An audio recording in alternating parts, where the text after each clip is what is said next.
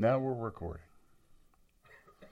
This artist rendition up here would probably be worth thousands if it was in a museum, but here it's a little more than chalk and magic marker. And just to recap what I'm talking about, my message from last week was grace will forever follow you. And what I tried to do is to get you to see a picture of this is before time began. This is before eternity. This is when the Trinity, God, Jesus, and the Holy Spirit, and I used 3 colors of chalk and made those, and I was pretty impressed by that. And that's where it all began. But I put a little red dot there because I want to let you know that's you. You were there before time began. You were in the love of God. You were in His grace. You were in His mercy, and His mercy would always follow you. This is the beginning of time. Adam. World was created, and it goes across to the end, because it will end. It will come to an end. This world will come to an end. Everything will come to an end this week. So love it and know it. But God's grace continues right throughout. Doesn't change. It's always there. In this timeline, there was a man called Adam. And he fell. It's awful hard to give a description because this is Adam's perception that he fell out of grace. But in reality, Adam stayed right here, right in the timeline of God. See, Adam had this problem. And you find a description of it in 1 John 4:18. It says, "There is no fear in love, but perfect love drives out fear, because fear has to do with punishment. The one who fears is not made perfect in love." Adam, in his fall, started to fear. He thought God was going to punish him. So his perception, he fell out of the grace of God. Never did. God always loved him. Because he always loved mankind. It didn't change. But this is where Adam's fall took us. Because we've always had that fear of punishment. And I don't care if it's from your father, your teacher, the police, the whatever. We all have this fear of punishment, and it keeps us in line to the world standard. But if we were in grace, we would know that if there's perfect love, there is no fear. I had a little incident with my puppy German Shepherd again last night. When he stands on his hind legs, he's only 9 months old. When he stands on his hind legs, he's as tall as I am. He's 6 feet tall. Well, last night I went out to get the mail and left him at the door and came back in, and he thought that pork roast sitting on the counter looked like a good meal to get in the 2 minutes that Dad was outside. Well, I tried to drive out the fear of that dog. And that's not probably not the right way to do it. But I dealt with this situation because I caught him in the act. In the very act of, and when he looked at me, you should have seen those big brown eyes. I want to go outside. No, come here. No, come here. No, by the collar. And as puppies sometimes do, their bladders evacuate when they're a little nervous. And he got taken back into the kitchen, and I put his chin on the counter, and I got in his face, and I told him he was wrong. But my point is, he feared my punishment. And it was made, for 2 hours, he would not come near me. He stood off by the wall and just stared at me. He was afraid of me. He was afraid of being punished. Though I still loved him. Come here, Jinx. Come on. Here's a treat. took 2 hours for him to understand. Dog's attention span isn't very good. That's why if I tried to punish him 5 minutes after the fact and he was gone, he would, what are you doing? But even in a creature that God created is afraid of punishment, and it brings fear. In perfect love, I did not show perfect love. I showed perfect correction, I guess. But that's the way man has become so much with God. We have come and we have lived on this level for so long, it has become our norm. No offense. But it has become what we thought is normal. And the church has taught that. You are separated. You are separated from his love, from his grace.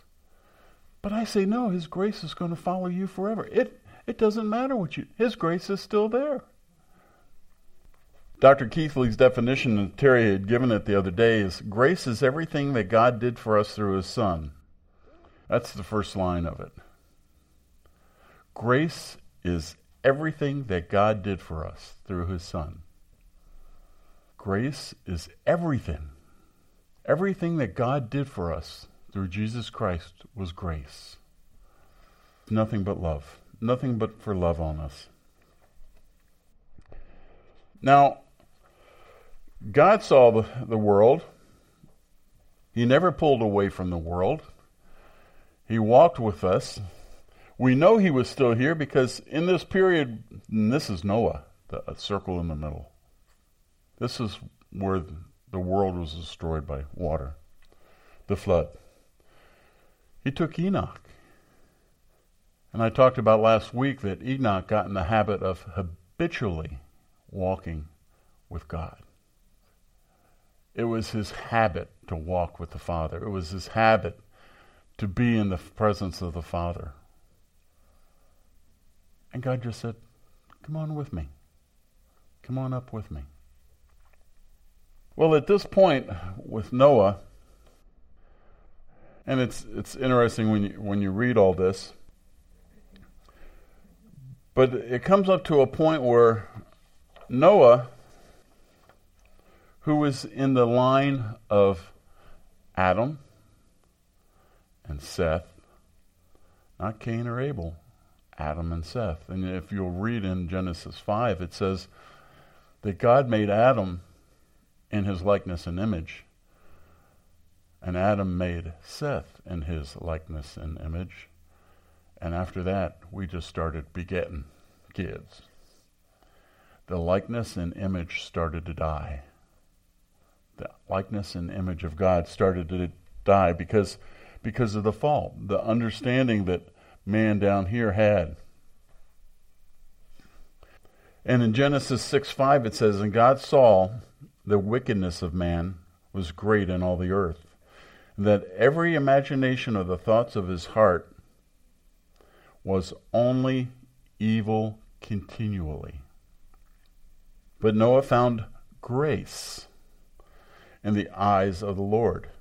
God looked upon the earth, and behold, it was corrupt, and for all flesh had corrupted his way upon the earth.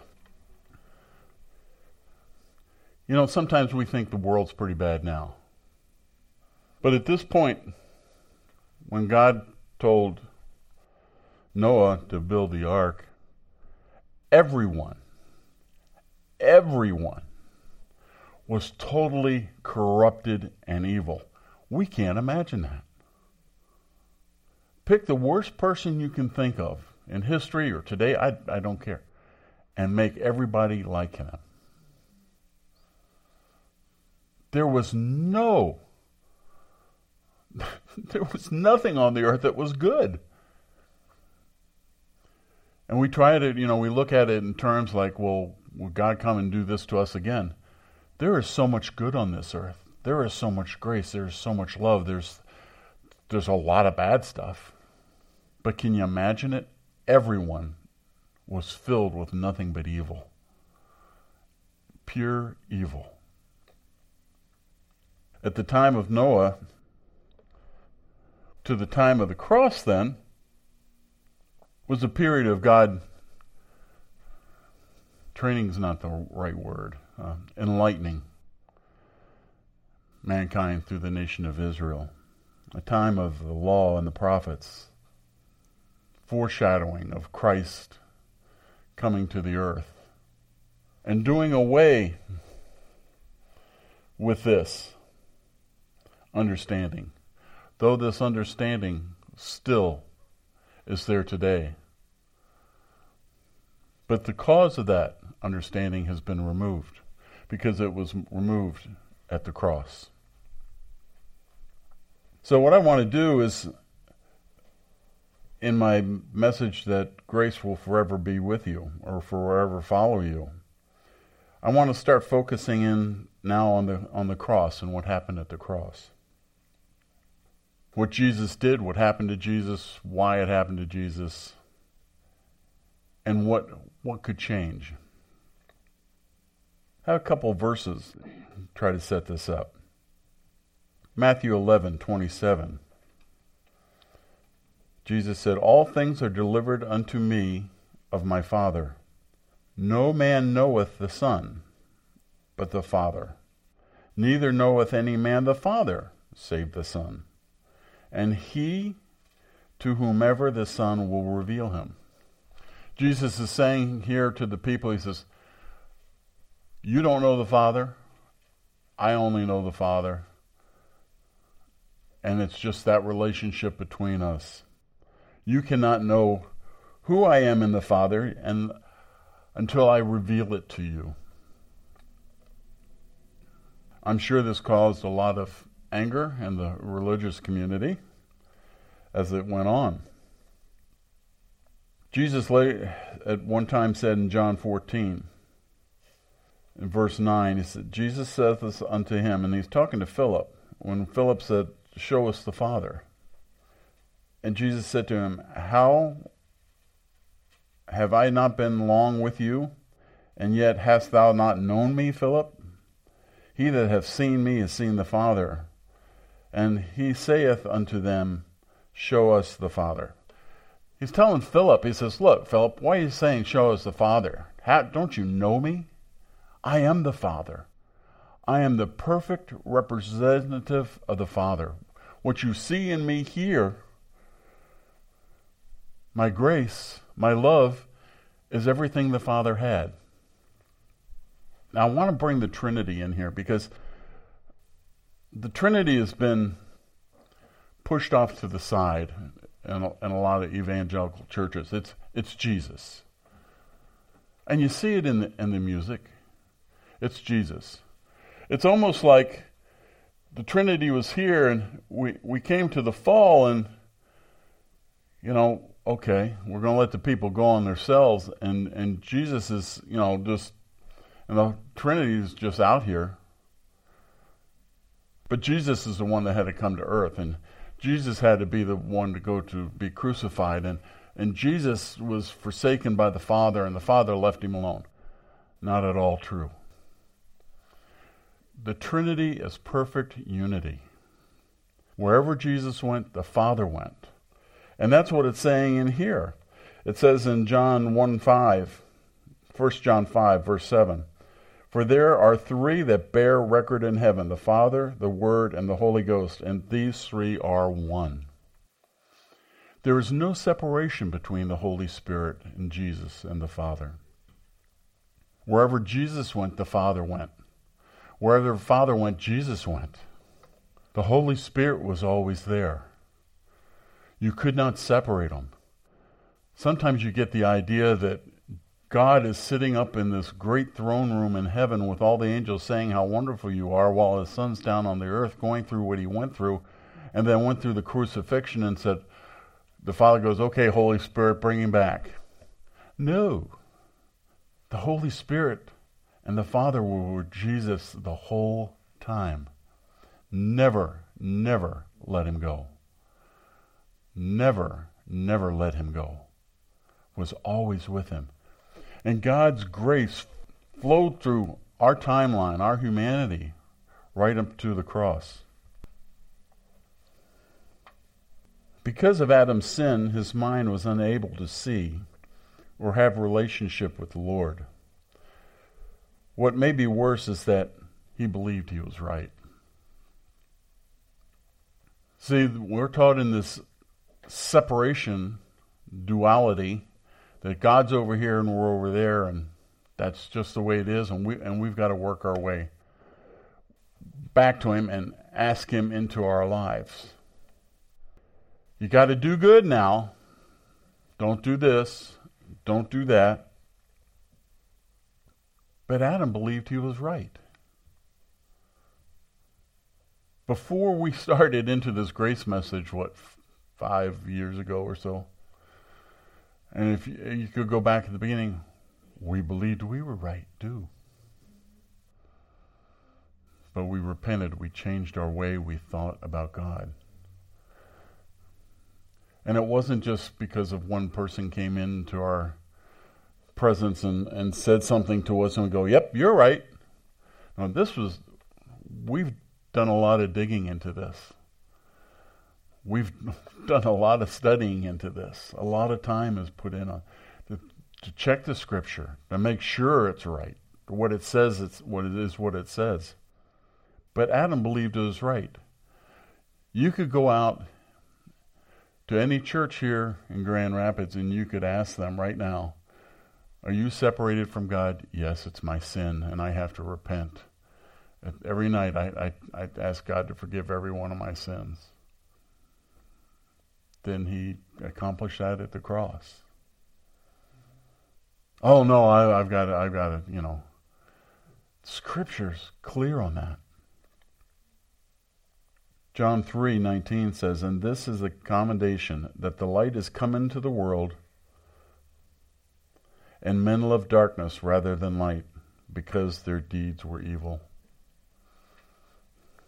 Thursday night we were talking a little bit about not taking one side or the other on the Supreme Court justice being elected into the Supreme Court. And I guess the comment that bothered me more than anything was one person said, we may not have been able to stop him, but we ruined his family. We took pleasure in degrading this man. True or false? We took pleasure in doing this to him. Sad commentary. Sad commentary. Man takes pleasure in his evilness. I used to take pleasure in my evilness. I know none of you ever did anything evil and found great pleasure in it. Okay? We'll leave that. What's scary is sometimes when you do something evil, there is pleasure in it. Fleshly pleasure. But there's consequences of sin. So Jesus had to come into the world, and he had to, with the Trinity, with the Father and the Holy Spirit, had to do something about this. He had to break this cycle of men not believing, living in this mind of darkness. I don't know about you, but I've people who have gone far, far into a dark place in their lives will hit a spot when they'll go, how did I ever get here? How did I ever get into this darkness so far? I can't say I've ever said that, but I have times when I walk those paths in my life and I'm going, wait, no, don't go there.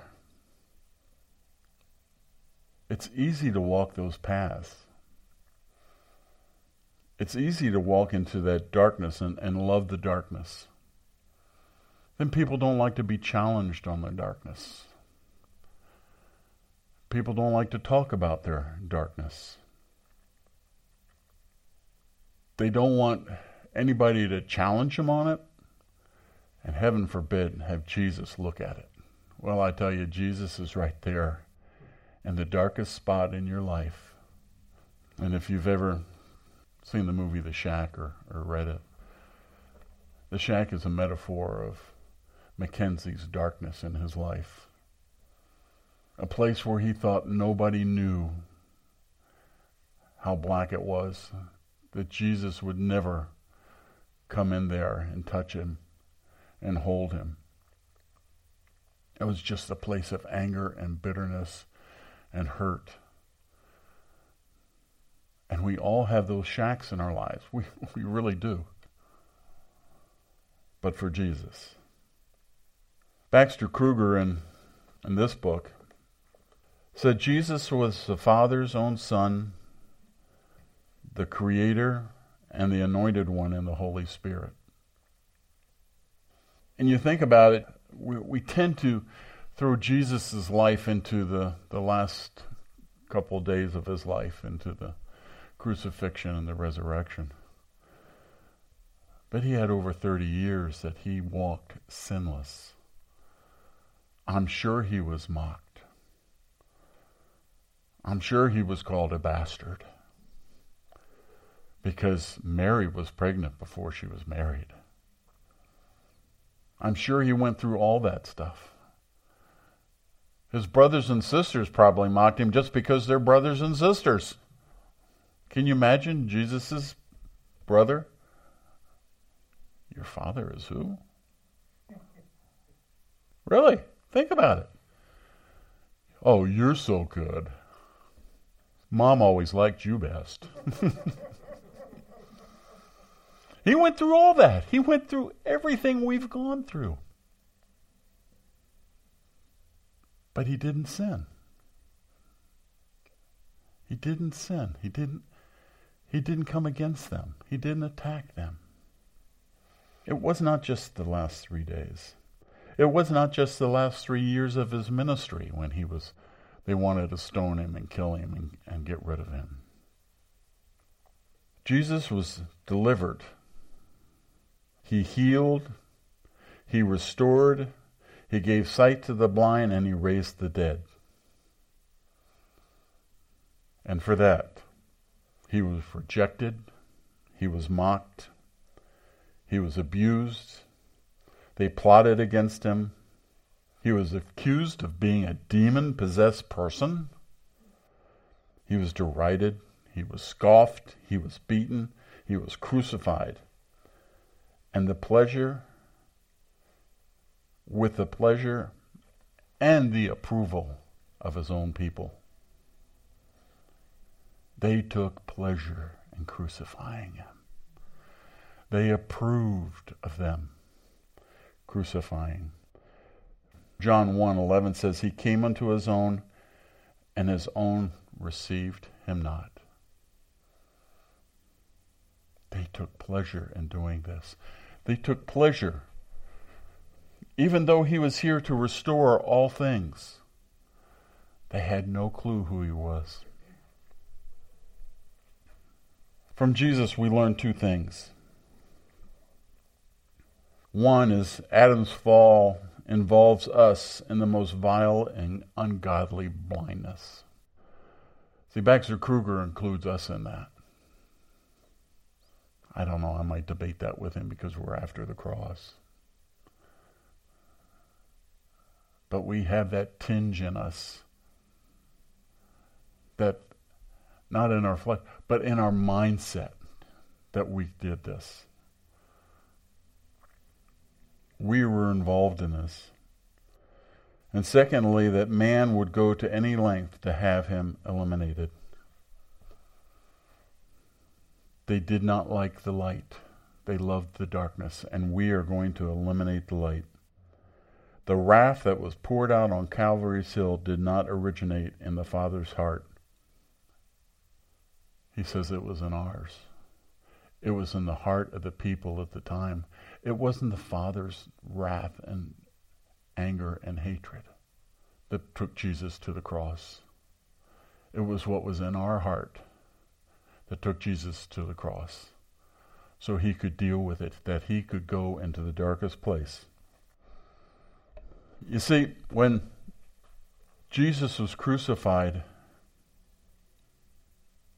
and gave up his life, submitted to the Father's will. The Trinity was there.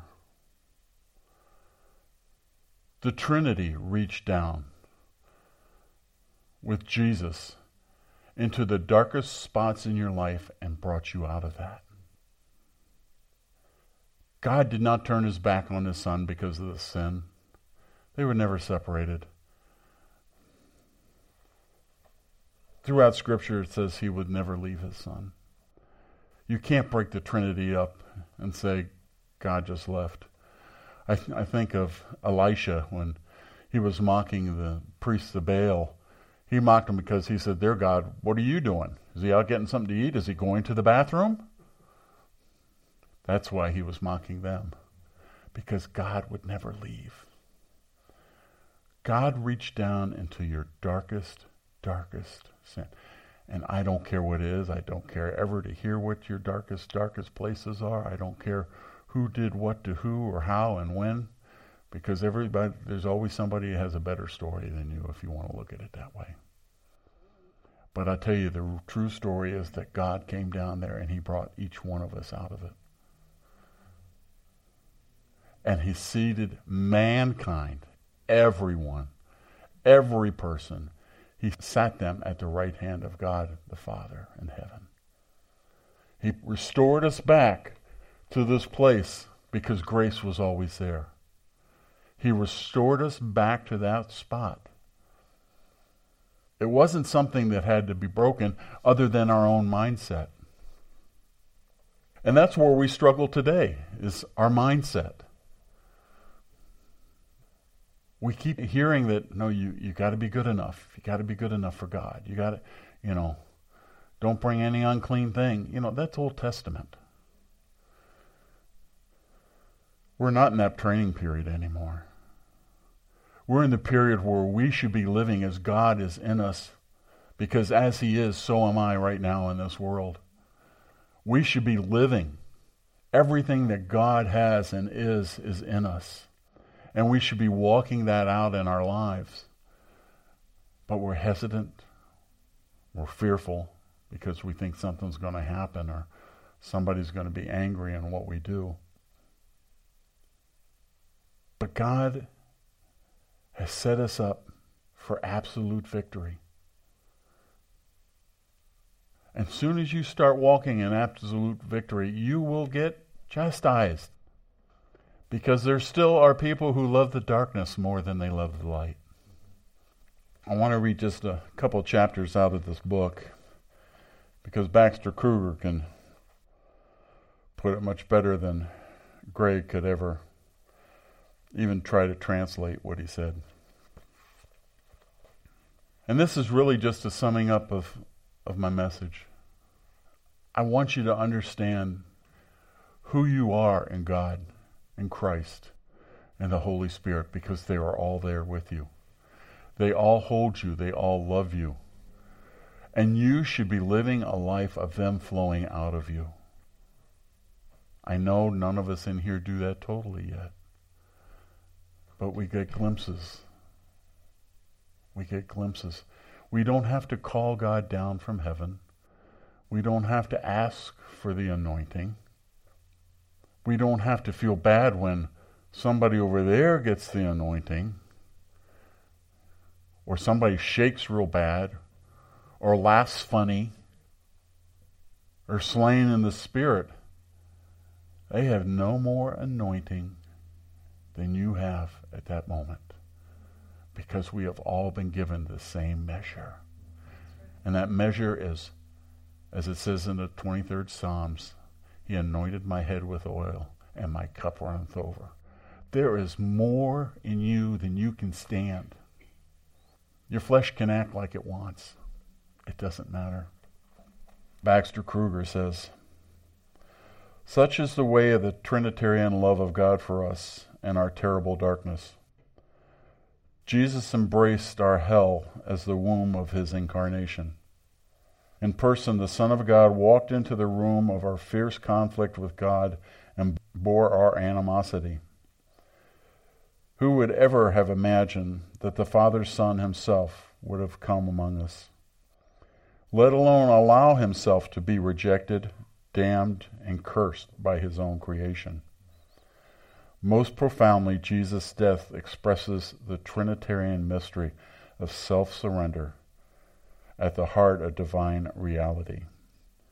Such astounding love, such care, such determination to be with us and to share life is beyond our wildest dreams. It cannot be, but so it is. For the Father's Son did come. He did enter into the trauma of Adam's fall. He did not pretend that all was well. He did not abandon us and move on to another, more important things. He did not shout instructions from the sidelines of the conflict. He did not retaliate. His presence stirred up the hell of Adam's fall, and we poured out our sin upon him and cursed him. Jesus Christ, the Father's Son, the Anointed One, stepped into the arena of our hostility and deliberately submitted himself to suffer our damnation. And we damned him. Enter Jesus. Again, this is from Baxter Kruger. Jesus entered into the den of our iniquity, thereby establishing a real relationship between the Blessed Trinity and us in our twisted prejudice. Jesus reached us in our fallen minds, personally closing the abyss between his Father's dream for our adoption and our insane blindness. The death of Jesus was an act of inclusion. He was including the real us, the fallen, helpless, broken, rebellious us, in his fellowship with his Father. In dying, Jesus became the mercy seat, the place where the blessed Trinity personally suffered and endured sinners and their sin in astonishingly mercy. It deserves repeat again. The gospel is not the news that we can accept an absent Jesus into our lives, which means we don't ask Jesus, "You're not in my life. Come on, Jesus. Come on into my life. I give you permission to enter my life." I hope the sarcasm was noticed. The gospel is the news that the Father's Son has received us into his. In Jesus, the alien world of our darkness and pain and our obstinate pride and anger were drawn within the life of the Blessed Trinity. The Trinitarian life of God set up shop in our hell forever. Our adoption is not a mere theological doctrine. Adoption is the way things really are, now and forever. See, the Father, Son, and Holy Spirit did this all for us. We still have a skewed mind. We still stumble over things of the past and things that are going on. We still have those. But that does not change the grace that is there for us to receive and to live in. We have been adopted.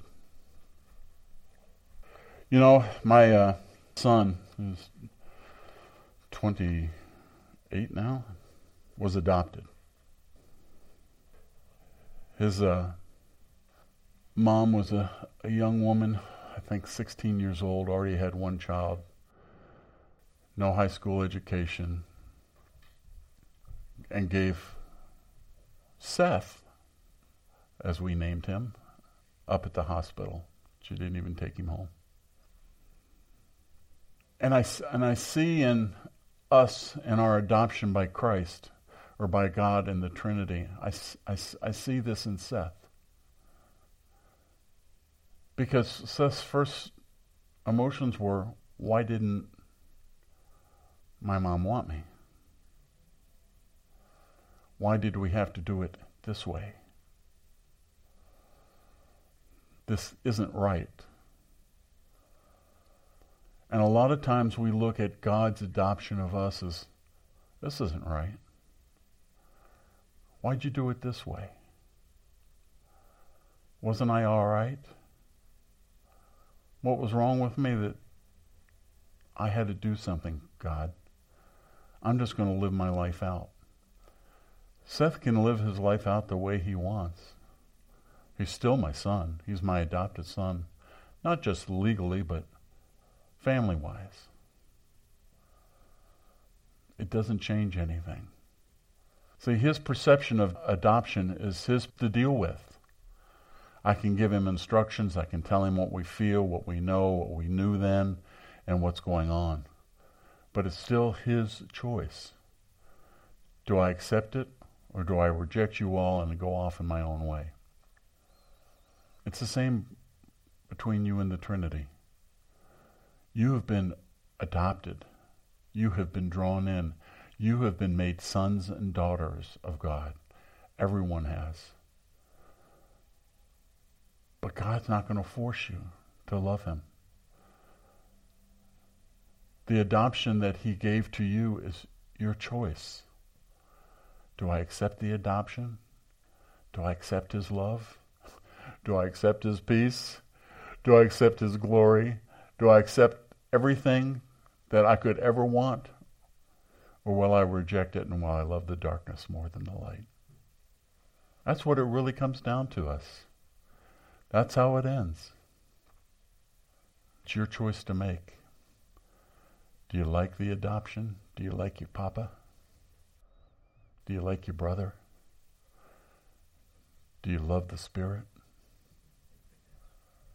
There's no perfect way of showing that. Denominations make that rules and regulations. You have to do this, you have to do that. Papa just loves you. Just the way you are. But you need to change your minds. You need to repent. Which totally means something different to most people. But as we understand it, is we need to change our mind as what we think about God. It's not to cry and beat our chests and say we're sorry. He knows we're sorry and he knows when we're not sorry. But he loves us because he went through the darkness of hell, the pit, all three of them together to give us the opportunity to be in his fellowship and his family and be adopted again. Yea, God.